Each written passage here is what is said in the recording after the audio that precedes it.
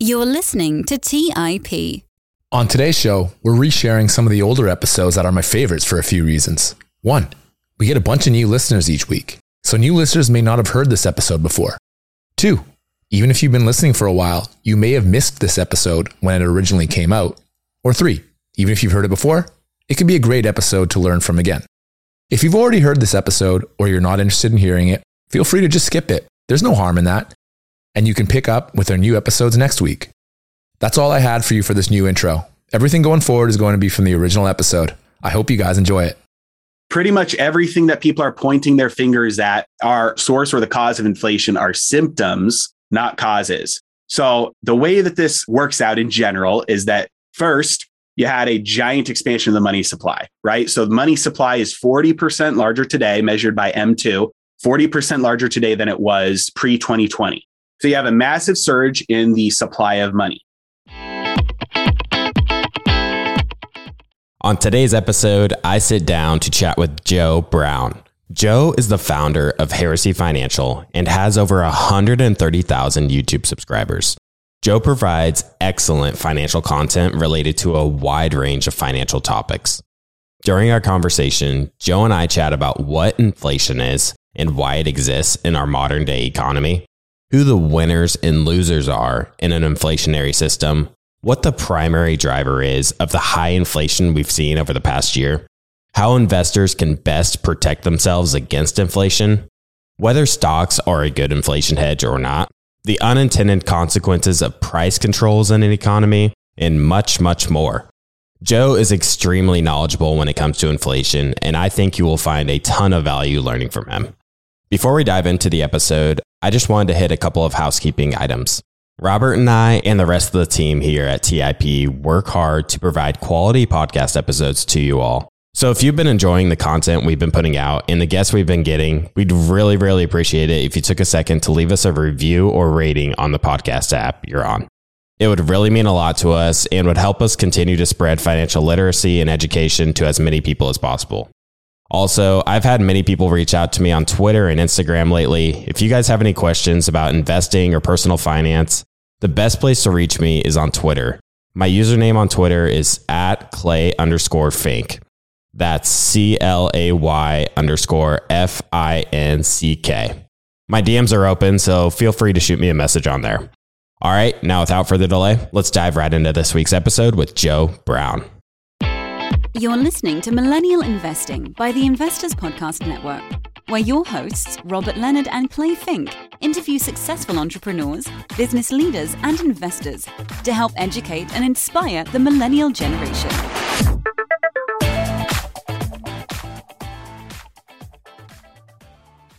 Welcome to the Millennial Investing Podcast. I'm your host, Clay Fink, and on today's episode, I'm joined by Joe Brown. Joe, welcome to the show. Hey, thank you for having me, Clay. Really excited to be here.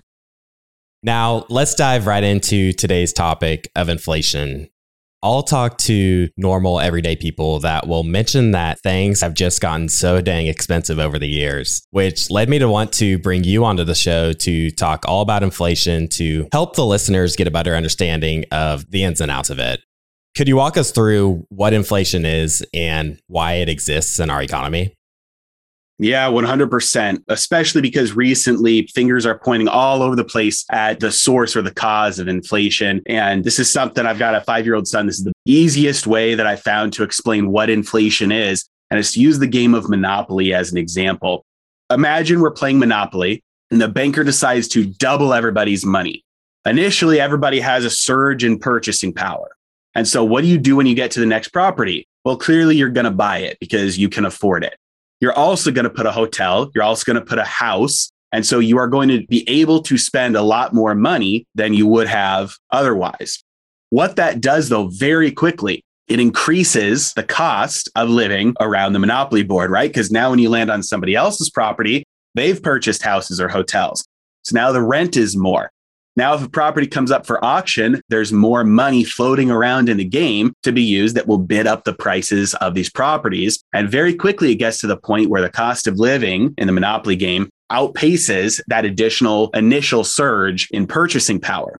And just for comparison, if you were to do the opposite, if the banker was to suddenly slash everybody's money in half, very quickly, people would not be able to afford things, right? You land on a property, you wouldn't be able to afford it. You land on rent, you wouldn't be able to afford it. And in the game of Monopoly, let's say you change it so it matches the game, just like regular life, you're going to have to negotiate those prices down. So the game doesn't end in life. You're going to just go for the cheaper things. And so you'll work out a deal with the person you land on their property, get lower rent. And very quickly, the prices on the board will have to move down to respond and react to the lower amount of money that's floating around in the system, and prices will come down as a result. And so what this demonstrates is that prices are just information, and they show the relationship between prices and how prices are measured. And so if you take a measuring tape and you cut each inch in half and you make something that was 100 inches, 200 inches, but each inch is half the size than it was before, you didn't change the size of what you're measuring. You just changed how you're measuring it. And that's exactly what the money supply does. And when they expand the money supply, especially rapidly, like they've done recently, that's going to show up in prices going up. And everything else that you're pointing to, that anybody points to, is a symptom, not a cause. You mentioned that they are expanding the money supply. Could you talk about why that's happening? The number one reason is they wanted to stimulate inflation. And so that sounds preposterous given what we've been experiencing recently. But inflation isn't just goods and services, it's also assets. And so when you have a fixed quantity of money where the money supply doesn't change, prices moving up or down are pure signal. There's no noise. They're just a signal about the supply and demand, about the relative scarcity or abundance of something versus everything else. And so when you have a fixed quantity of money and let's say 2020 starts, suddenly people value purchasing other things over the things that they're trying to sell. And so you're going to have prices of some things start to collapse. One result of that is recession, unemployment, bankruptcy, insolvency. And for the most part, that will show up into things that should be going bankrupt, that should be going insolvent. That would allow a transfer of ownership of assets from the incompetent to the competent. And so what they do is they print a bunch of money. They give that new money to actors, especially like the government. And then that government is able to spend that money into existence on things that it thinks will be beneficial for the economy. And so it spends a lot of that money on buying assets, on awarding contracts, or on just handing that money out and letting people decide how to spend it. And inevitably, then what happens is you get inflation in asset prices beyond what it would be otherwise. So you would have had a massive crash of assets, way more than we did. But instead, you have those asset prices react up because all that money was used to go buy those assets and push those asset prices up. Preserves, subsidizes, supports the incompetence. And it's like not allowing the dead wood to get burnt off. And you subsidize and support the wealth destruction and the malinvestments, the misallocation of resources. And so the express purpose is inflation, even though they don't call it that when they're bailing out the economy.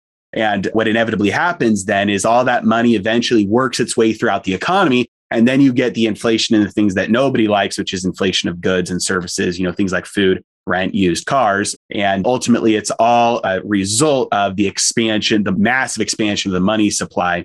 And even though they don't say that was their purpose, that was their purpose from the beginning. They just, now that people are recognizing it and waking up to it, they're saying they're going to go the other way. So essentially, the Federal Reserve is able to print money to help prevent the overall economy from entering a recession. While they are able to help prevent a recession, such as what happened in March 2020, there are also unintended consequences with them printing so much money. Could you talk about the effects that inflation has on different market participants in the economy? Who gets hurt the most from inflation and who is positioned to potentially benefit?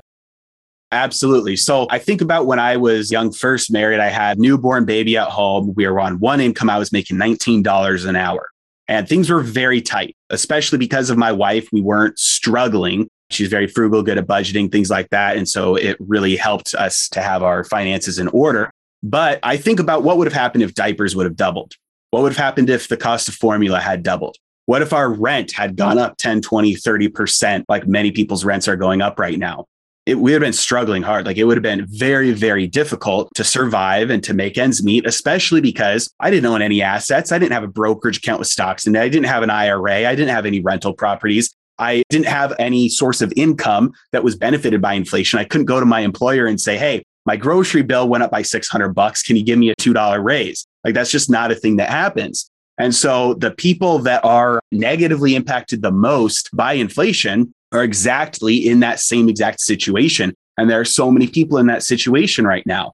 And so it's the people who are basically, have no savings, no assets, and work hourly jobs that are negatively impacted the most by inflation. On the flip side, in contrast, the position that I'm in right now, where my income increases along with inflation, I have assets that their price and value increase along with inflation that more than compensates for the rise in the cost of living. I'm not experiencing an increase in pain from inflation right now. I'm benefiting from it. When you look at society and see there are two groups of people, and there's a policy of printing money, expanding the money supply, and the result of that is the poor people are getting hurt and the rich people are benefiting from that. In a very real sense, inflation is a wealth transfer from the poor to the rich. And that's essentially what it is. And the groups of people who are benefiting or disadvantaged by it. And the mainstream media right now is all out effort to try and convince everybody that it's the exact opposite. So when the Federal Reserve prints money, asset prices generally increase. So the rich that own those assets see an increase in the wealth that they hold. While on the other hand, when money is being printed, the currency that people are using loses value. So a person who makes a fixed wage and doesn't own too many assets is hurt in this scenario because the real purchasing power of their wage goes down with inflation, assuming their hourly wage stays the same or is less than the rate of inflation. Now that we have a good idea of what inflation is, let's talk about the term that is being thrown around the news headlines, and that's CPI inflation. Could you help our audience understand the term CPI inflation? So CPI stands for Consumer Price Index, and it was developed decades ago in order to try and come up with some official measure of what the inflation rate is. The problem is that you can look at this from an incompetence standpoint or a malevolent standpoint. I don't really care. The results are the same. The index has been changed over time to try and more accurately measure what inflation really is. So we have 7% inflation. That's the newest number from December of 2020 through December of 2021. The CPI rose by 7%. The problem is there are a lot of adjustments that are made to how this is measured that many people think that is severely understating what real inflation is. So a couple of these, one of them is called hedonics. Hedonics tries to measure quality changes. I get a new iPhone every year, and every year the chip gets a lot more powerful, right? Well, the cost of my iPhone increases pretty much every year. And so what's happening is that the iPhone is showing up in inflation as a price decrease because it's trying to account for the fact the chip in the iPhone gets more powerful. In reality, the iPhone's costing me more, right?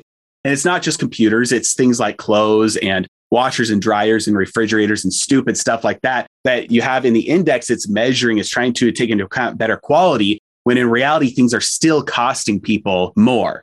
And so that's one thing that looks sneaky, although there was probably a little bit of truth to it, because the iPhone today, you buy an iPhone, you don't have to buy camcorders anymore. You don't have to buy calculators. You don't have to buy atlases and maps. And there's all sorts of things that go into that. Still, it looks like it might be understated by things like this. Other things that are in the CPI that make it look sneaky are the substitution method, where if steak gets too expensive and people start buying chicken, the index will measure chicken instead of steak.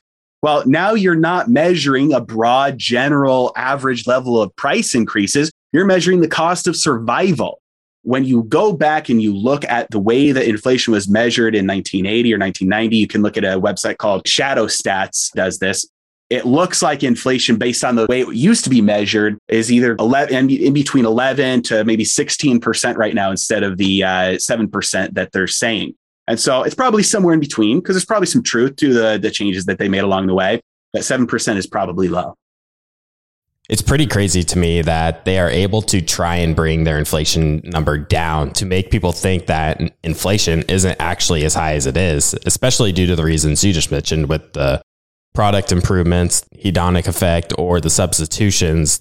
If I want to buy a steak and they're able to substitute ground beef for steak, well, in my eyes, that really isn't a fair substitution because they're different products. This really made a lot of sense to me when I realized that the government is actually incentivized to keep inflation low. Could you talk about why the government is incentivized to understate the true inflation rate? I mean, just from the standpoint of all the money that they would have to pay out, if inflation was showing up as higher, because they have a lot of expenses that adjust according to the cost of living, mainly Social Security. The lower that they can get these inflation numbers to show up, the more they can save money on that, especially considering how big of a hole. I mean, I think Social Security has like 12 years left right now. At the current calculation, the current forecast, it's got about 12 years left before that trust fund is empty. And then they can only pay out what comes into it. So there's money coming into the Social Security fund, but there's more money that's leaving the Social Security fund. And so at the rate that money's leaving and coming in with all their projections, it's got about 12 years left. And if inflation keeps on growing, the official inflation keep on growing, that will drain even faster. Now, at the end of the day, they're going to change the laws and they're just going to print the money to pay for it. They're not going to actually make their largest constituents take a pay cut. But that's what's going on right now. And ultimately, that would lead to even more inflation, ironically. Since we know that CPI inflation isn't an accurate measure of the true inflation rate, how do you go about measuring the true inflation rate, if at all? When you're dealing with complex systems, there are some things that cannot be done. That's just the reality. That's just the truth. And central planners do not ever want to believe that, because their job depends on the ability to do things when intervening in complex systems. But the reality is, when you're dealing with something as complex as an economy and as prices, on average, it's just not something that's possible to accurately measure, because every state is different. Within every state, every city is different. Within every city, every family's bills look different. Within every family, the decisions that you make from year to year, from month to month, from week to week, because of your subjective values and wants and desires and income, everything is constantly changing. And so the only way to get a handle on it basically is to treat it as an individual thing. And you have to budget and you have to look and you have to say, where did I spend my money? And yes, I spent more money this year than I did last year. Was that because I lost control of my budget? Or is that because I bought the exact same stuff and it cost a lot more? That's really the only way to have the most accurate measure of inflation, is to just watch it yourself. That you can come up with some guidelines, some things that are semi-accurate on a city, state, national scale, but they're never going to match up, because it's just so complex and it's so different at every individual level. I think it's important that you mentioned that, and important for investors to understand that there is no one inflation rate. Even if the government tells you there's inflation 7%, anyone could come up with an average inflation rate based on what most people purchase. But the reality is that we're all purchasing different things, and each good is changing in price at a different rate. As you just mentioned, real estate in each city is moving in price at a different rate. Different stock indices are all moving at different rates, and food in the grocery store, your milk might be changing in price at a different rate than your eggs and your bread, and so on and so forth. So I think it's important for people to realize that there is no one inflation rate, since it's a vector, really. 100%. This is so Nassim Taleb, he's an author that has written a bunch of great books. And an example that he uses about averages that highlights this really well is, if somebody says, hey, I'd like you to go on vacation and the average temperature there is going to be 75 degrees. You'd think, fantastic, 75 degrees, that's great. And then they say, but wait, that's an average of 75. The low is going to be, 0, and the high is going to be 150. No, that's not great then, right? So averages are very deceiving when the extremes have no bounds. Let's take a quick break and hear from today's sponsors. Hey everyone, it's Patrick, your host of Millennial Investing. Every year, my buddies and I do a guy's trip to escape the cold and dreary Ohio winters. Once we pick our destination, without fail, we all jump on Airbnb and find an incredible place to stay. We just got back from an amazing trip in Palm Springs, California, and our Airbnb home was a huge part of creating memories we'll never forget. I loved it so much, I'm taking my family back to Palm Springs for spring break, and we're staying in an Airbnb home my kids fell in love with and picked out themselves. While I was there, I had the realization that my own home could be an Airbnb. It's an excellent way to earn some extra cash, whether you're saving up for your next vacation, paying off some bills, or investing. Your home might be worth more than you think. Find out how much at airbnb.com/host. That's airbnb.com/host. Hey guys, have you ever wondered if there's an AI tool like ChatGPT specifically built for the stock market? A tool that not only does the research and analysis for you, but also allows for dynamic discussions? Well, wonder no more. Meet Meka, your AI-powered stock research assistant now enhanced with real-time stock data. Let Meka do the heavy lifting for you to significantly reduce your research time. And the best part, Meka is 100% free. Ask Meka questions like, explore the financial health of Apple through a summary of its balance sheet. Compare the financial statements of Apple and Tesla. What is the analyst price target for Microsoft? What is the social sentiment analysis of Amazon? And millions of other queries right at your fingertips. Visit Meka.com. That's MEYKA.com. Buy low, sell high. It's easy to say, hard to do. For example, high interest rates are crushing the real estate market right now. Demand is dropping and prices are falling, even for many of the best assets. It's no wonder the Fundrise flagship fund plans to go on a buying spree, expanding its billion-dollar real estate portfolio over the next few months. You can add the Fundrise flagship fund to your portfolio in just minutes and with as little as $10 by visiting fundrise.com/millennial investing. Carefully consider the investment objectives, risks, charges, and expenses of the Fundrise flagship fund before investing. This and other information can be found in the fund's prospectus at fundrise.com/flagship. This is a paid advertisement. All right, back to the show. You've mentioned the expansion of the money supply leading to inflation, but people are really talking about all these other factors such as supply chains and labor shortages. What do you think are the biggest drivers of inflation today? Pretty much everything that people are pointing their fingers at are source or the cause of inflation are symptoms, not causes. So the way that this works out in general is that first, you had a giant expansion of the money supply, right? So the money supply is 40% larger today, measured by M2, 40% larger today than it was pre-2020.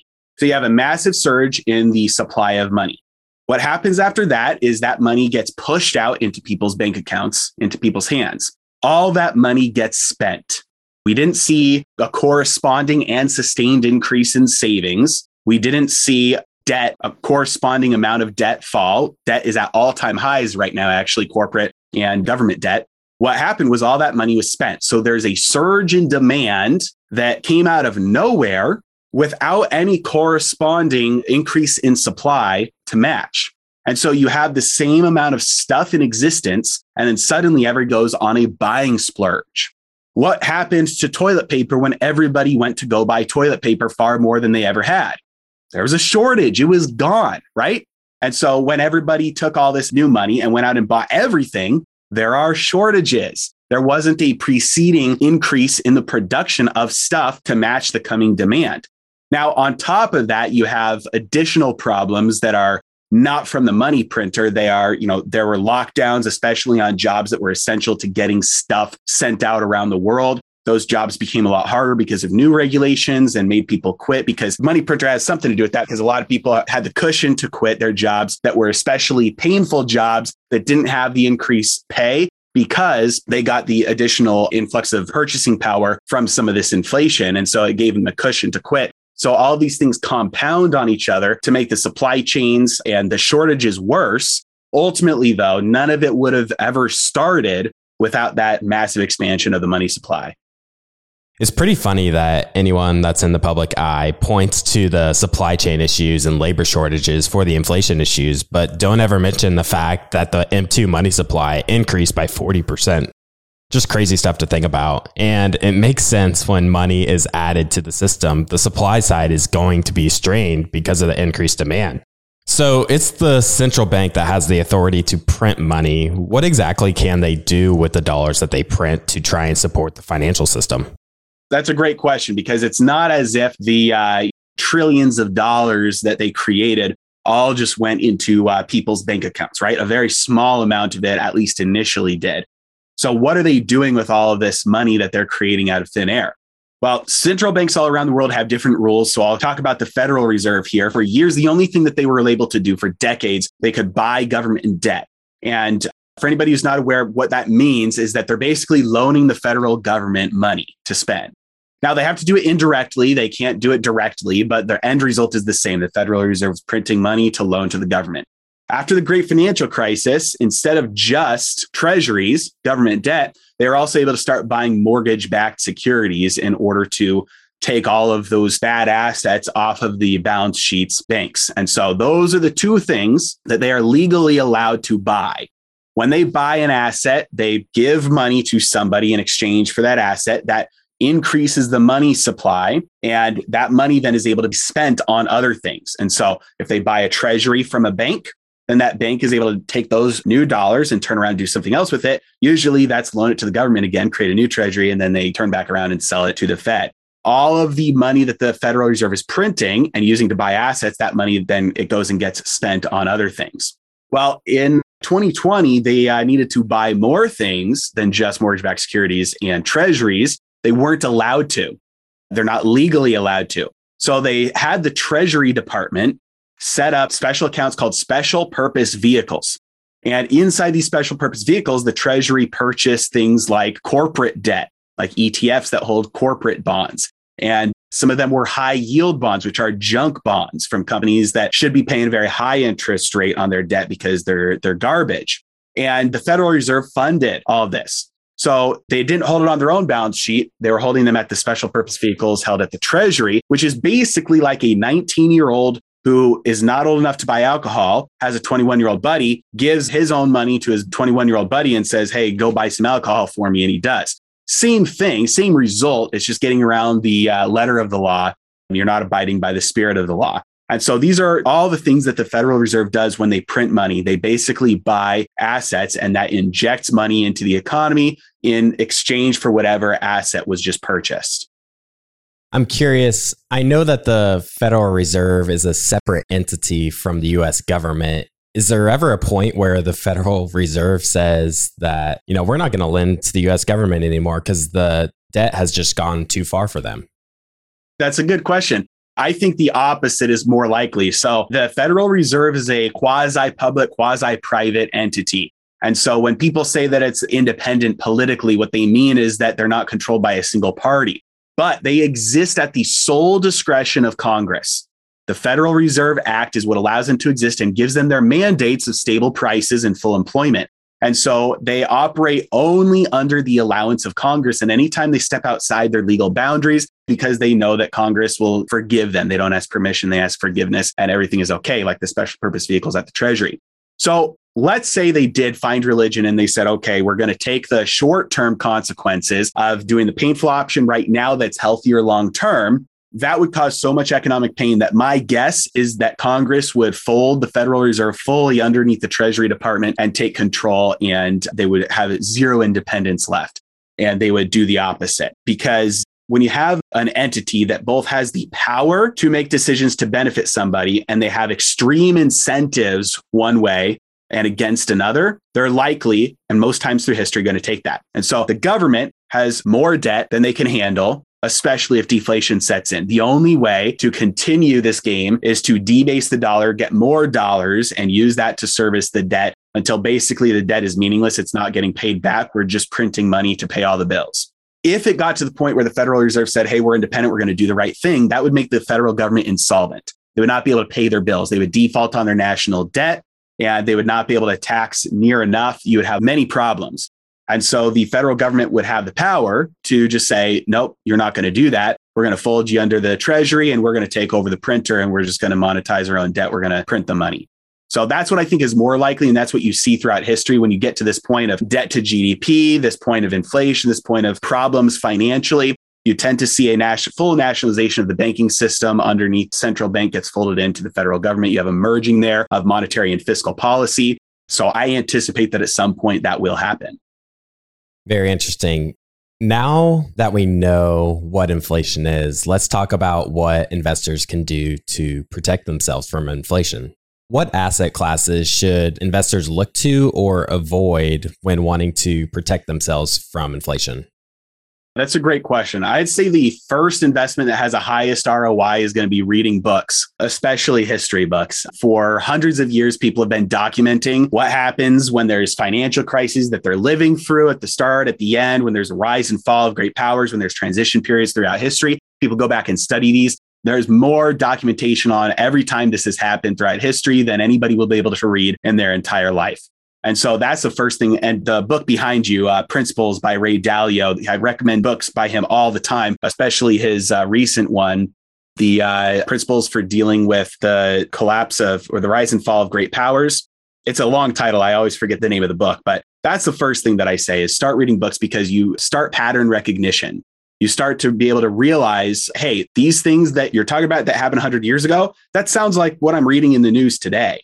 And so that sets in. And one thing that you notice is that when you have periods of time where the debt is unmanageably high and you start to have a monetization of the debt and you start to have inflation take over, things like gold, things like silver, things like real estate, things like land, things like real assets, real estate, mining stocks, energy, commodities, all typically do very well. And then things like owning cash, especially the cash that is being debased, and things like owning debt and fixed income instruments do extremely poorly. And so you start to notice trends like that. And then I'd say increasingly today, Bitcoin might fall into that category extremely well. It's still very new, but Bitcoin might fall into that category very well. Now that you bring up gold and silver, I'm curious, why do you believe that these two assets haven't performed as well as maybe some might have anticipated in this era of high monetary expansion? Yeah, absolutely. It's kind of funny to me because they haven't performed nearly as badly as many people think they have. So gold and silver, they anticipate the results of monetary policy. So if you look at where gold was at the end of 2019 through the top of its peak in August of 2020, it ran up 40%. And since then, from the end of 2019 to now, it's up about 25%.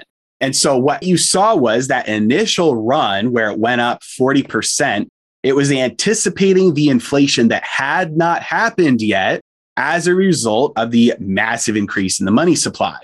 After that run up, when it hit the top of that bubble in August of 2020, what were the fears then at that point? Everybody was talking about the possibility that the Fed would taper, that they'd start tightening, that at some point they're going to raise interest rates. So gold and silver then at that point have to start pricing in the fear of deflation because now they're saying, we've already run up, but now we're pricing in the fear that tapering will start, that tightening, that interest rates will rise. And so what are they going to do? They're going to fall. Well, right during that time, that's when the inflation actually starts to take off. So you see other commodities really respond because other commodities just respond to what prices are. So you're going to see a real time corresponding to inflation. But gold and silver already had their run up. They anticipated that inflation, and now they're anticipating the deflation. Well, fast forward to November of 2021, just 2 months ago, gold bottomed. What day did it bottom on? It bottomed on the day that the Federal Reserve started the taper. And then briefly, a couple weeks later on December 13th, I think, it briefly for like a couple hours dipped below that bottom and closed higher when the Federal Reserve announced they were accelerating the taper.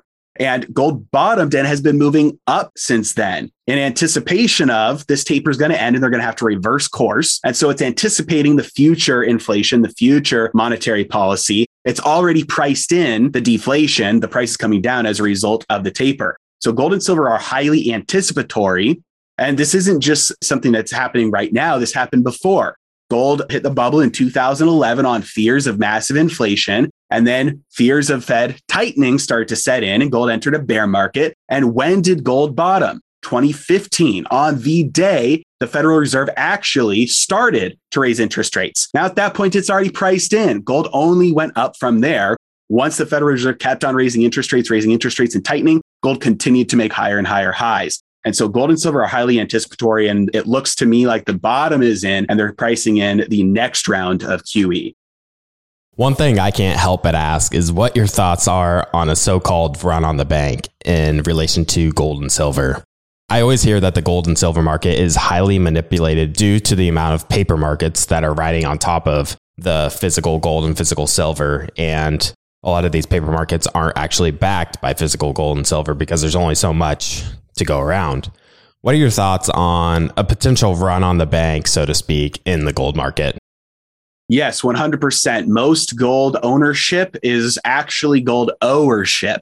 And that is unallocated gold is the technical term of what this is. And when you own unallocated gold, you do not own it. You are owed it. And so anytime you can buy gold and pay spot and it's in storage for you and you're paying spot and you're not paying a premium on top of that, you have unallocated gold. That means that you don't own, there's no physical bar or coin in the world that you can point to and say, I own that legally.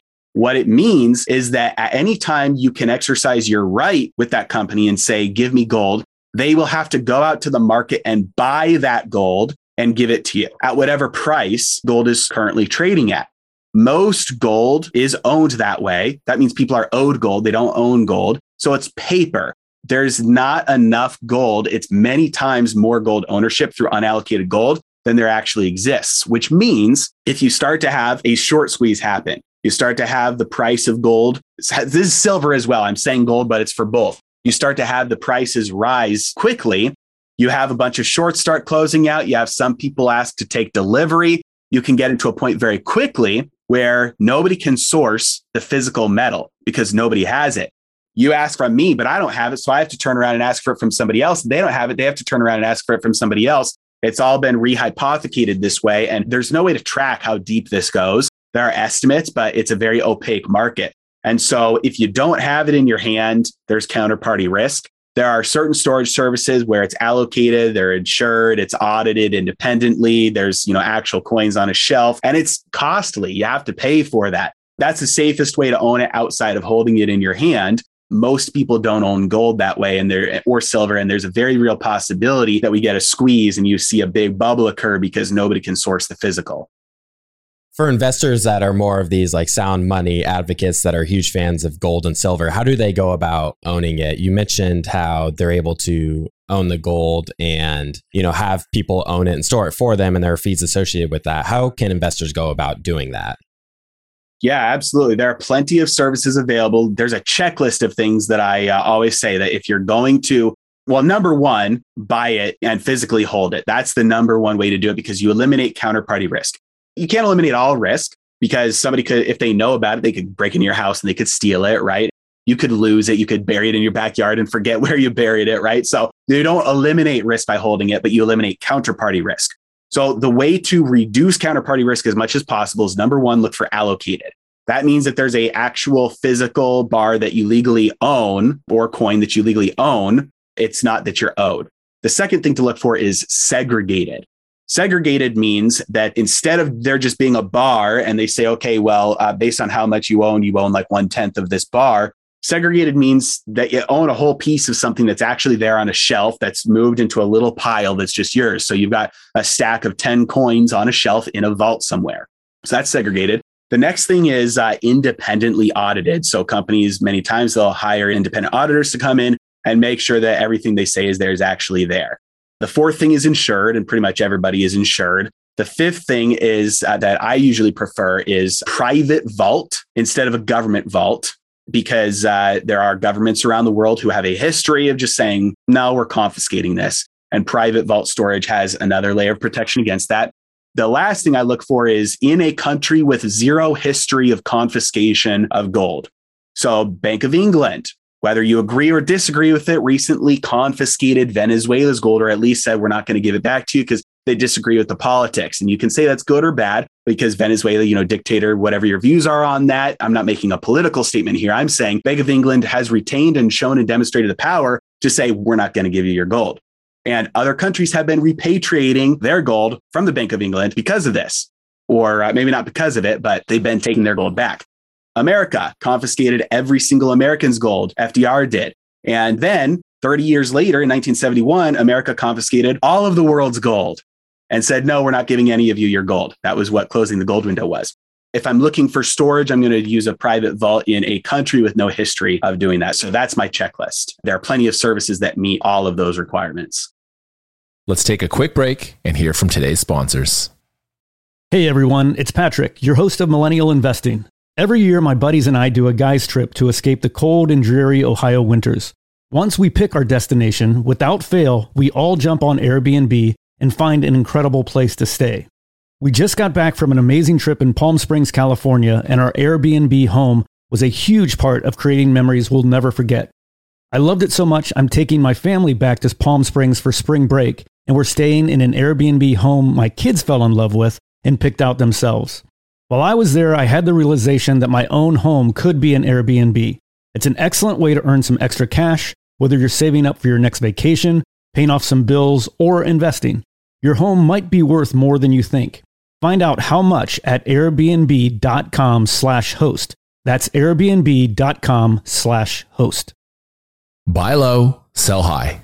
It's easy to say, hard to do. For example, high interest rates are crushing the real estate market right now. Demand is dropping and prices are falling, even for many of the best assets. It's no wonder the Fundrise flagship fund plans to go on a buying spree, expanding its billion-dollar real estate portfolio over the next few months. You can add the Fundrise flagship fund to your portfolio in just minutes and with as little as $10 by visiting fundrise.com/millennial investing. Carefully consider the investment objectives, risks, charges, and expenses of the Fundrise flagship fund before investing. This and other information can be found in the fund's prospectus at fundrise.com/flagship. This is a paid advertisement. Hey guys, the Range Rover Sport leads by example. It's got powerful on-road performance and commanding all-terrain capability, and combines assertive on-road performance with the signature Range Rover refinement that you'd expect. The third-generation Range Rover Sport is the most desirable, advanced, and dynamically capable one yet, and redefines sporting luxury. It's got advanced cabin technologies such as active noise cancellation and cabin air purification, which offer new levels of comfort and refinement. The purposeful cockpit-like driving position sets the tone for a focused interior that promotes exhilarating driver engagement. Award-winning Pivi Pro infotainment is at the heart of the experience and provides intuitive control of the vehicle systems. You can also enjoy a dynamic drive and total comfort with optional 22-way adjustable, heated and ventilated electric memory front seats with massage function. Design your Range Rover Sport at LandRoverUSA.com. That's LandRoverUSA.com. All right, back to the show. You also mentioned Bitcoin potentially being a good inflation hedge. And it's kind of funny to think about all of the labels that people put on Bitcoin. Do you see Bitcoin more as an inflation hedge or a risk-on asset? Because it seems to perform well with low interest rates and high levels of monetary easing and money printing as well. Yeah, that's a great question. When a new asset, when a new technology, when something new comes onto the scene, the story about it has to change. And the story about Bitcoin has changed so many times. Medium of exchange, store of value, uncorrelated asset, inflation hedge, whatever you want to call it, it's changed because the way that it reacts has changed because it's new. And so the world is trying to figure out what this new thing is. Mathematically speaking, Bitcoin is not a hedge. It doesn't perform inversely to any asset that people are trying to hedge. Now, that doesn't mean you can't make money from it. It doesn't mean it's not the best performing asset in the world since inception, or it maybe even over the last couple of years, but it is not a hedge. A hedge is something that performs inversely correlated to the asset you're trying to protect. A hedge is something like fire insurance. Fire insurance goes up to the exact same amount that your house went down in a fire. That's a hedge. And so Bitcoin is not a hedge against inflation. Bitcoin is a bet that the world will opt out of an inflationary system in the future. And if the world does opt out of an inflationary system in the future and chooses Bitcoin instead, the returns for anybody who buys Bitcoin ahead of time are going to be astronomical. Because for Bitcoin to serve as base money, the market cap must be many times larger than it is right now. And so that makes Bitcoin into a very attractive asymmetric bet for even a portion of a portfolio, so that if it goes down, it can only go to zero, but it can go up many times higher than its current price, current market cap. And so that's the way that I view Bitcoin. It's a bet that the world will opt out of an inflationary monetary system in the future. And if that pays off, it pays off extremely well. That makes sense. I wanted to mention the stock market as well. I think many listeners are very much interested in the stock market, especially listeners of this show, because that's what they know and understand, and it's what's done well for them over the years. Do you believe that owning mostly stocks in a portfolio is a sensible strategy in this environment, or would you rather have some exposure to other asset classes as well? So part of it is personal preference. There's a lot of wisdom in investing in what you know. And so there are some people that are extremely proficient at picking stocks, timing them. They're very disciplined in getting in, getting out, being able to analyze. There are other people where it's like, hey, a little bit of diversification goes a long way, especially if you're diversifying into assets that are uncorrelated. And so it depends on your area of expertise and your preference. There are many stocks that will perform extremely well over the coming decades, regardless of inflation, regardless of deflation, potentially, regardless of changes in monetary systems, collapses of fiat currencies. Because let's say, hypothetically, the dollar fails tomorrow. Apple will still exist.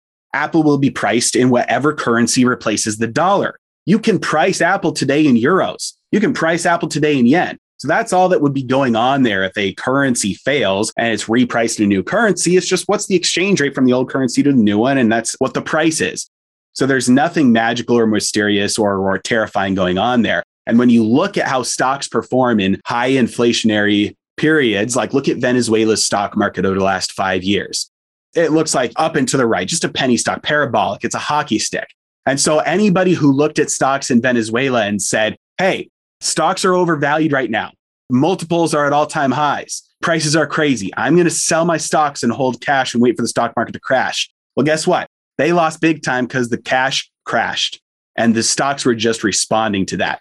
And so it depends on what you're going to hold other than the stocks, because a lot of people are selling assets right now, going into cash, not realizing that the assets are simply responding to the inflation, the debasement of the currency. And they're going up not because they're worth more in purchasing power, but they are worth more than the dollar or the currency that they're trying to sell it for.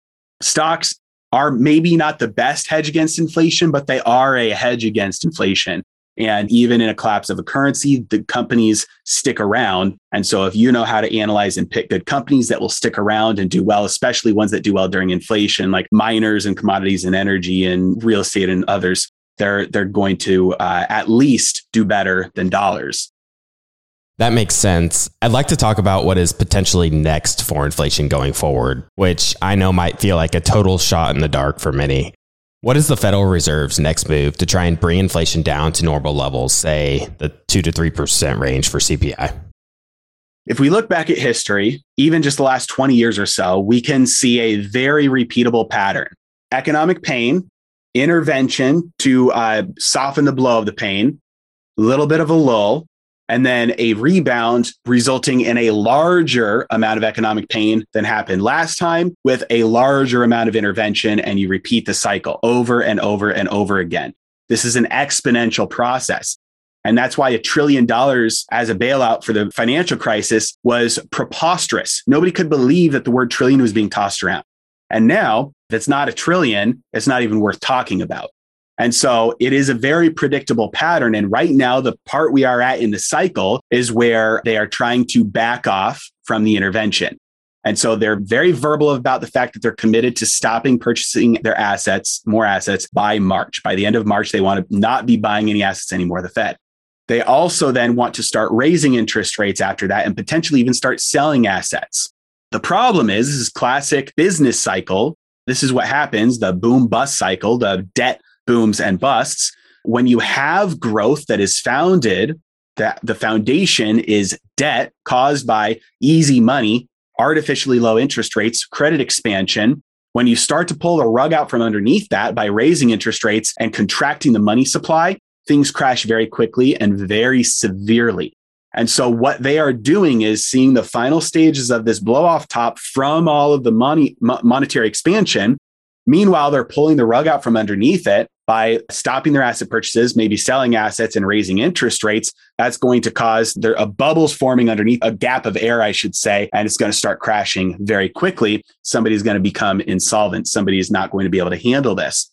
When that takes place, which I think will happen within the next year, could be wrong. I think it'll happen within the next year, a crash starting from this, they'll have to reverse course. They'll have to start blowing up their balance sheet again. They'll drop interest rates to zero, but they're only going to have maybe 3 interest hikes in, which are 0.25% each time. So they're not going to be able to drop short-term interest rates enough to have any meaningful impact. And remember, every time they intervene, they have to intervene more than they did before. Otherwise, it does nothing to stop the crash. And so they're going to have to do other things that they've never done before.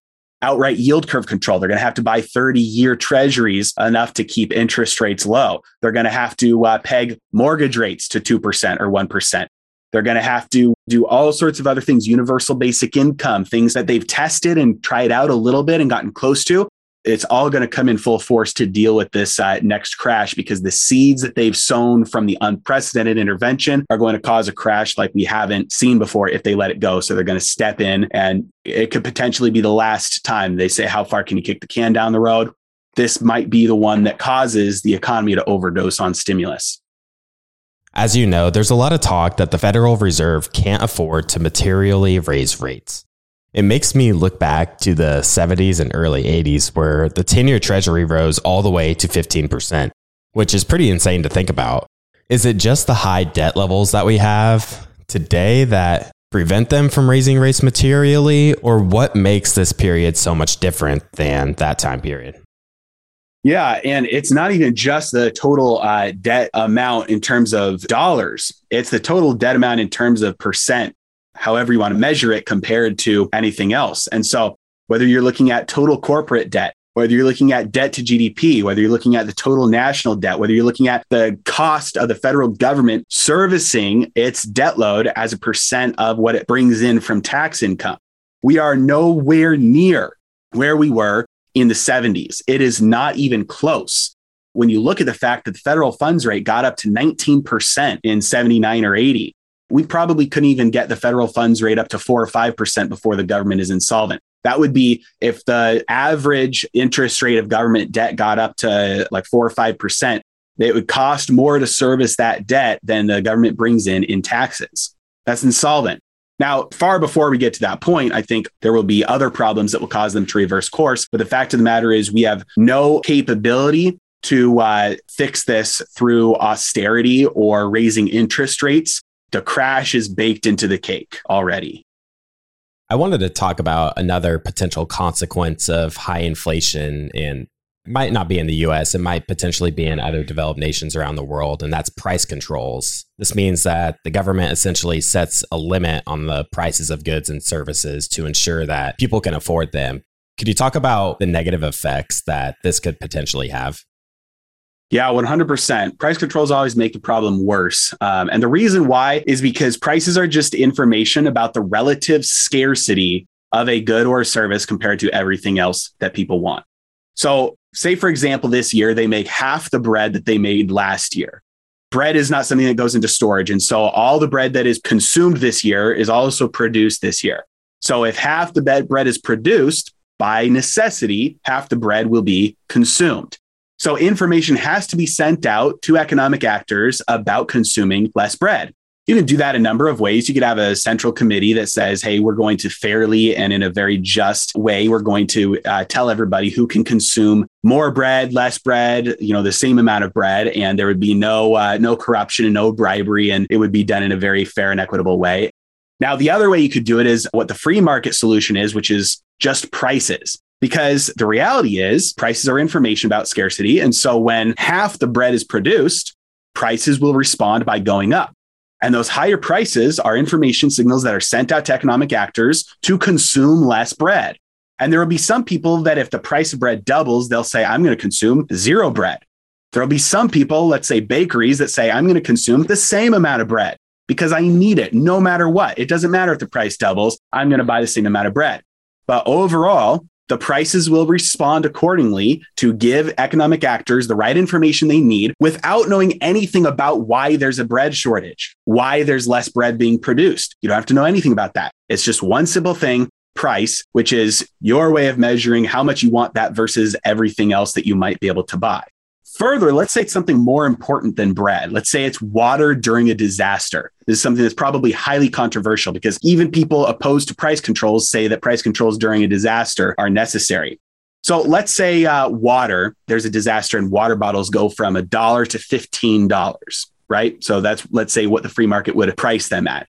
That would be looked at as extortionary and taking advantage of people who are in desperate need of water. What's going on that drove the prices up? Well, the first thing is that demand for water increased above everything else because everybody wants and needs water more than anything. So they're willing to divert a lot more resources than they used to be. And they're doing that above and beyond diverting resources to things like Netflix, let's say, or consuming food. So the reality is that water is not scarce everywhere. Let's say the disaster's in Texas. Florida has plenty of bottled water. Now, maybe Florida doesn't have the capability to deliver water to Texas if the price of water is $1. Maybe Florida would lose money on that. But maybe if the price of water is $15 a bottle, suddenly the people with water in Florida look at that and say, now I can deliver water to Texas. There's enough of a profit incentive to make it worth my resources to do everything I can to get as much water as possible to Texas because the profit opportunity is there. That means everybody with the capability devotes all their resources for the small window of opportunity to go make those massive profits. The incentive is there. And guess what? Enough water then gets delivered to the people who need it until there's so much water being delivered that it floods the demand, overwhelms the demand. And now people don't need as much water. Those prices come back down. So high prices are the cure for high prices if there's a free market. And no price controls allows the free market incentives to work to deliver the resources where they are needed the most. And if you input price controls on that, what you do is you increase demand, because suddenly if somebody needs water and it's $1 when it should be $15, they're far more likely to store and buy more of it than they need. Whereas if prices go up, that means they're only going to buy what they need, or maybe they'll buy less than they would before. So there's a lot less hoarding when prices go up. So price controls incentivize over demand. And then what they also do is they disincentivize increasing the supply, because now nobody with the resources will come in and deliver what it's needed. And so price controls always make things worse by increasing demand and decreasing supply. It almost feels like the Federal Reserve has hit the end of the road with interest rates having hit 0%. How do you believe that this will all end? I sense that something big is coming at some point in our lives since we're fairly young, after learning about the macroeconomy from people like yourself. But I really don't know what's going to happen exactly. How do you see this all potentially playing out? Yeah, absolutely. I go back to studying history a lot, because a lot of the things that we see happening right now have happened before, especially when you look at the rise and fall of powers on earth and financial systems and the age and reserve currencies and debt loads and things like that. You see a lot of patterns repeat themselves, maybe not exactly, but you see a lot of similarities. And so right now, the way that it looks is that this financial system is near the end of its road. You have the debasement of currency. You have inflation start to take over as the predominant method to funding the government, whose expenses have become a burden on the economy rather than a help to it. And that's the reason why you have to resort to money printing, because you can't tax the economy any more than you can, any more than you already are, because it's taxed to its max. Any additional taxes have decreasing or diminishing returns, because it's imposing a larger burden on the economy, so it can't grow as much, and you are increasing rates and changing behaviors. And so tax-wise, you're almost tapped out. Borrowing-wise, you're almost tapped out. And so you're borrowing from the Federal Reserve, which is just printing money. And so when countries when they get to this place where they have to resort to the money printer to fund their expenses, you have pretty quickly historically, although it takes a long time when you're living through it, you have an eventual collapse of the currency, and people start using different currencies. And so that's long-term what it looks like is happening right now. And that corresponds and happens at the same time as powers shifting around the world. And you have allegiances changing around the world. And you have a swing from ultra centralization to more decentralization. So you've got more small businesses coming up now. You've got less people wanting to work for, a couple giant corporations. You have smaller nation states rather than superpowers. And so at financial systems, you'll have competing monetary systems instead of one dominant one like the dollar today. And so it does look like we're going through a transition period. Ultimately, I think even though there's some short-term pain, there is a lot more upside and improvement and growth to look forward to. I 100% agree. And I think it's just so important to get a good understanding of what's going on in the world to ensure that you are protected as an investor.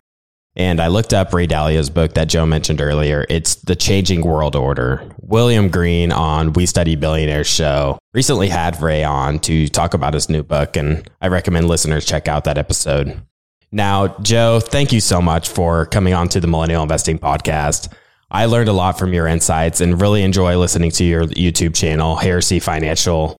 Joe, where can the audience go to get connected with you before we close out the episode? Yeah, absolutely. The main place would be my YouTube channel, Heresy Financial, and then my Twitter account is also at Heresy Financial. So those two places if you want more. Awesome. Thank you again for coming on, Joe. I really appreciate it. Thank you for having me. All right, everybody. I hope you enjoyed today's episode. Please go ahead and follow us on your favorite podcast app so you can get these episodes delivered automatically. And if you haven't already done so, be sure to check out our website, theinvestorspodcast.com. There you'll find all of our episodes, some educational resources we have, as well as some tools you can use as an investor. And with that, we'll see you again next time. Thank you for listening to TIP. Make sure to subscribe to We Study Billionaires by the Investors Podcast Network. Every Wednesday, we teach you about Bitcoin, and every Saturday, we study billionaires and the financial markets. To access our show notes, transcripts, or courses, go to theinvestorspodcast.com. This show is for entertainment purposes only. Before making any decision, consult a professional.